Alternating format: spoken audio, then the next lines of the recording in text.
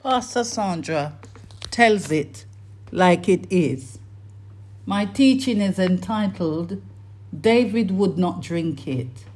My text is taken from 2 Samuel 23, and my read is from verse 15 to 17, and I'm reading from the New International Version, and I read, David longed for water and said, "Oh, that someone would get me a drink of water from the well near the gate of Bethlehem." So the three mighty warriors broke through the Philistine lines and drew water from the well near the gate of Bethlehem and carried it back to David. But he refused to drink it. Instead, he poured it out before the Lord.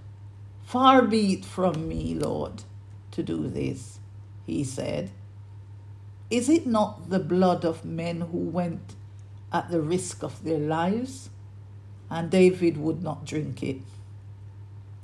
I'm going to use the teaching today as an introduction to introduce the next series of teachings entitled, David Would Not Drink It. So David was coming to the end of his life and had come to a chronology of everything he did with his life from the day David was born. And I believe this is what will take place to all of us if we're aware when we are about to go, when we're about to exit from this life. We will perform a spot check of the things that we did with our lives before we expire. So David went on to say, he said this in 2 Samuel 23 verse 5, "If my house were not right before God, surely he would not have made with me an everlasting covenant, arranged and secured in every part. Surely he would not bring to fruition my salvation and grant me my every desire." And as the king wades through the journey of his life, from the time his parents abandoned him to when he lived at his father Jesse's house, his upbringing with his 8 brothers, and the treatments they dished out to him, as he paddles through his rejection by his parents, and where he was forced to secure and guard for himself. He was neglected and cast to the backside of the desert to take care of masses of herds and livestock for his father. He soon learned tactics, strategies, and maneuvers to survive being attacked by wild animals and how to fight wild animals, lions and bears, etc., to care for and deliver his father's sheep and goats when they get into trouble. However, thank God, David's story was changed in one day. David had a special visitation from a prophet of God by the name of Nathan. And Prophet Nathan made a special proclamation by using a facial pick slide to pick who he was looking for between his brothers, and he anointed and inaugurated David as king. And that changed the trajectory of David's life. God was going to make David king of Israel over the mighty, boasty, and cockety King Saul. So after the swearing-in ceremony, King David experienced unprecedented jealousy from the hand of his predecessor at the highest depth from every angle. King Saul's son, Jonathan, became bosom buddies with David, while King Saul pulls everything out from his emotional, physical, and spiritual store to destroy David. So it was at the point while David was mulling through the umpteen other battles that he fought and was successful, David had the greatest army ever to touch the face of the earth. It is estimated that he had 35,000 plus standing.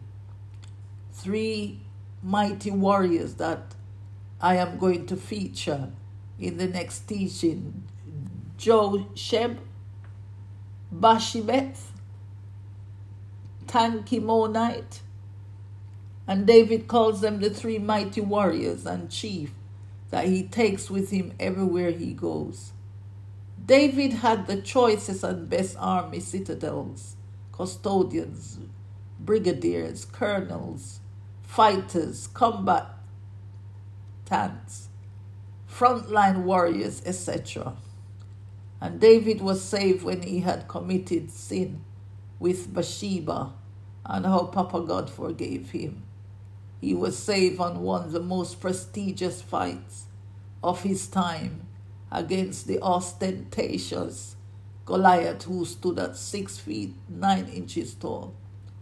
He had flashbacks of his clashes and combats and his encounters and skirmishes that he had with the enemies, and how the Lord made him victorious, and his successes and his encounters that he had with all and sundries.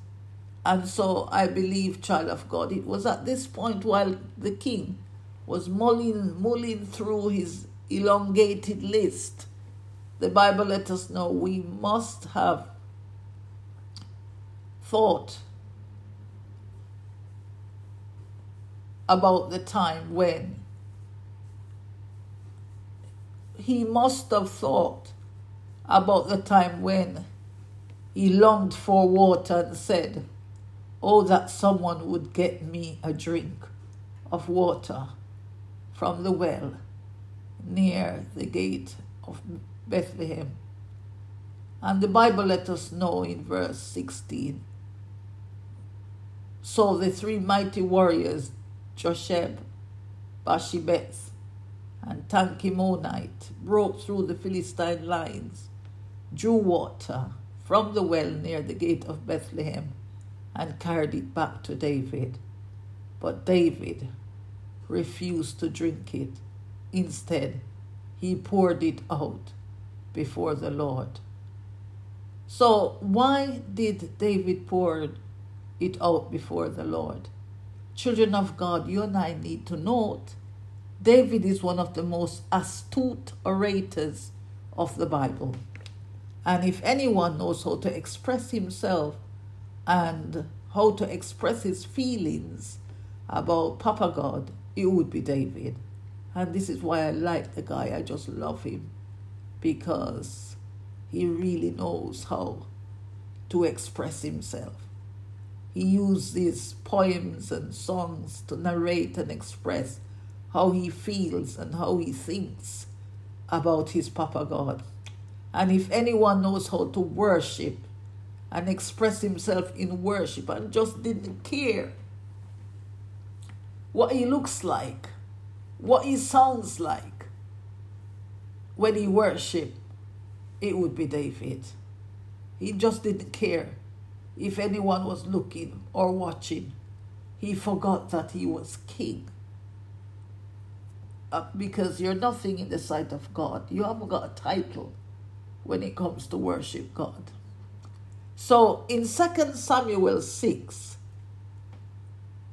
I read, "Now King David was told the Lord was blessed the household of Obed-Edom and everything he has because of the ark of God. So David went to bring up the ark of God from the house of Obed-Edom to the city of David with rejoicing. When those who were carrying the ark of the Lord had taken 6 steps, he sacrificed a bull and a fattened calf. Wearing a linen ephod, David was dancing before the Lord with all his might.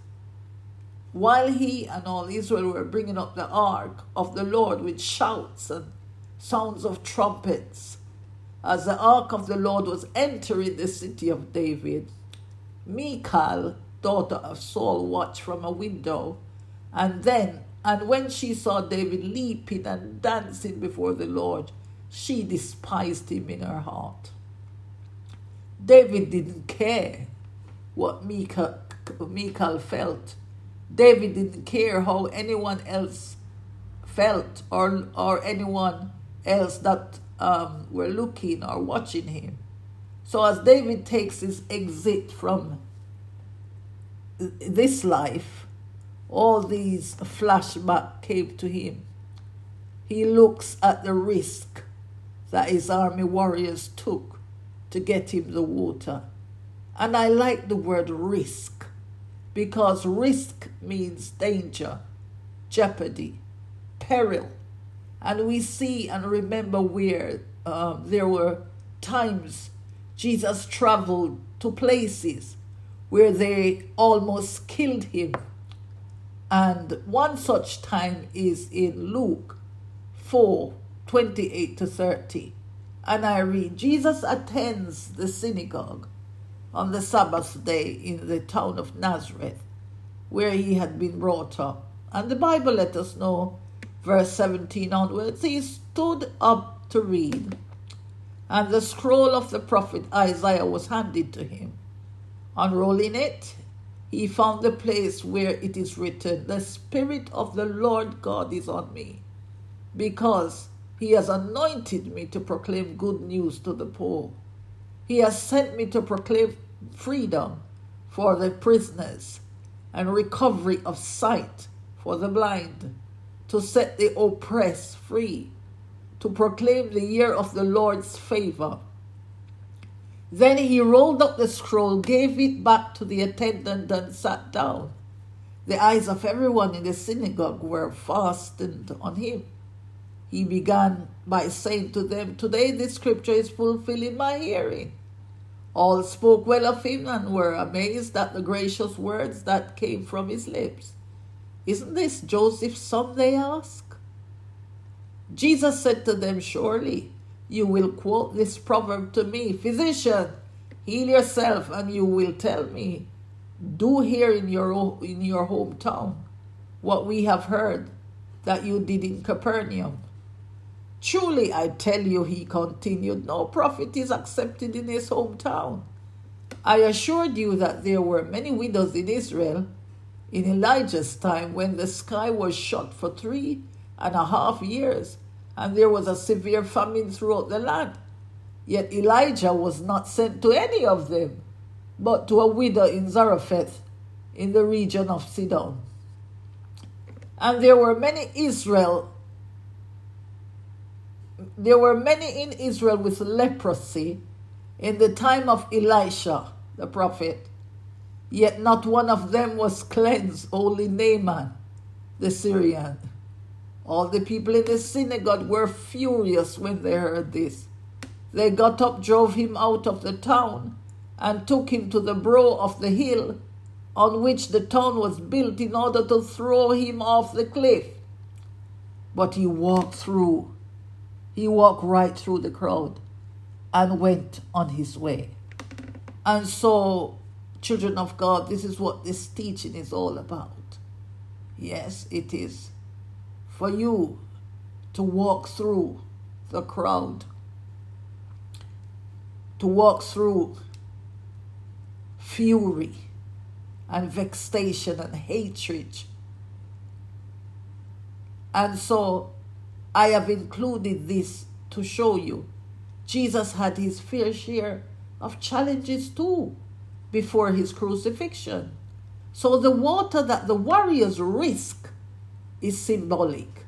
And I'm going to break it down by the grace of God in next week's teaching. The well of water is used as an analogy to represent God's fountain of life given through Jesus for our salvation. So I'm going to pray now and then come back to you next week with the teaching. Thank you, Papa God, for this another inspirational teaching. I pray that you will bless children of God who listens. I pray that you will use it as a point of contact to begin a mighty change and revival in their lives, and that all the blessings of your anointing in verse 18 will come upon your children as they listen. I pray, Father God, for the anointing to proclaim good news to the poor in spirit, poor in heart, poor in soul, poor in issues, poor in concerns, poor in abilities, and to proclaim freedom for the prisoners, recovery of sight for the blind, to set the oppressed free, and to proclaim the year of the Lord's favor, so that the name of Jesus at the end of listening to this teaching next week will be glorified. In Jesus' name, amen. So, children of God, this is Pastor Sandra exiting until next week, and just to encourage you to pass this to your friends, your neighbors, your colleagues, so that they will listen to the teaching next week, and they will be blessed. The Bible says faith comes through hearing, and hearing the word of God. God bless you. Until next week, God bless.